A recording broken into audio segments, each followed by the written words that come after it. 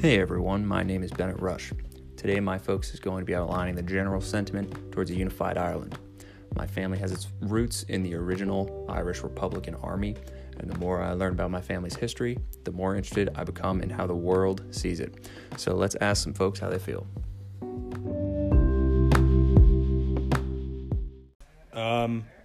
The IRA kind of seems like either a blend between freedom fighters or terrorists in a lot of ways. But my only experience with them is that when my parents were living in London, they landed at Heathrow and the IRA had put bombs on the runway.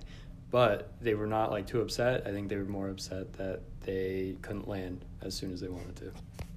I feel like they're contributing a lot to society. Without them, the United States will not function efficiently.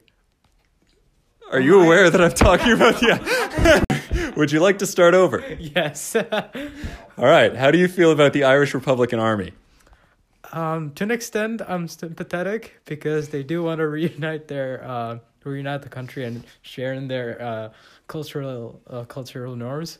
But the tactics they use, such as bombings and violent methods, can be a push-up to many people.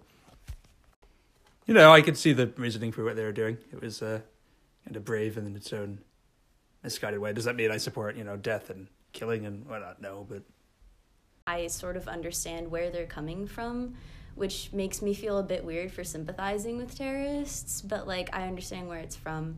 They make some damn good songs.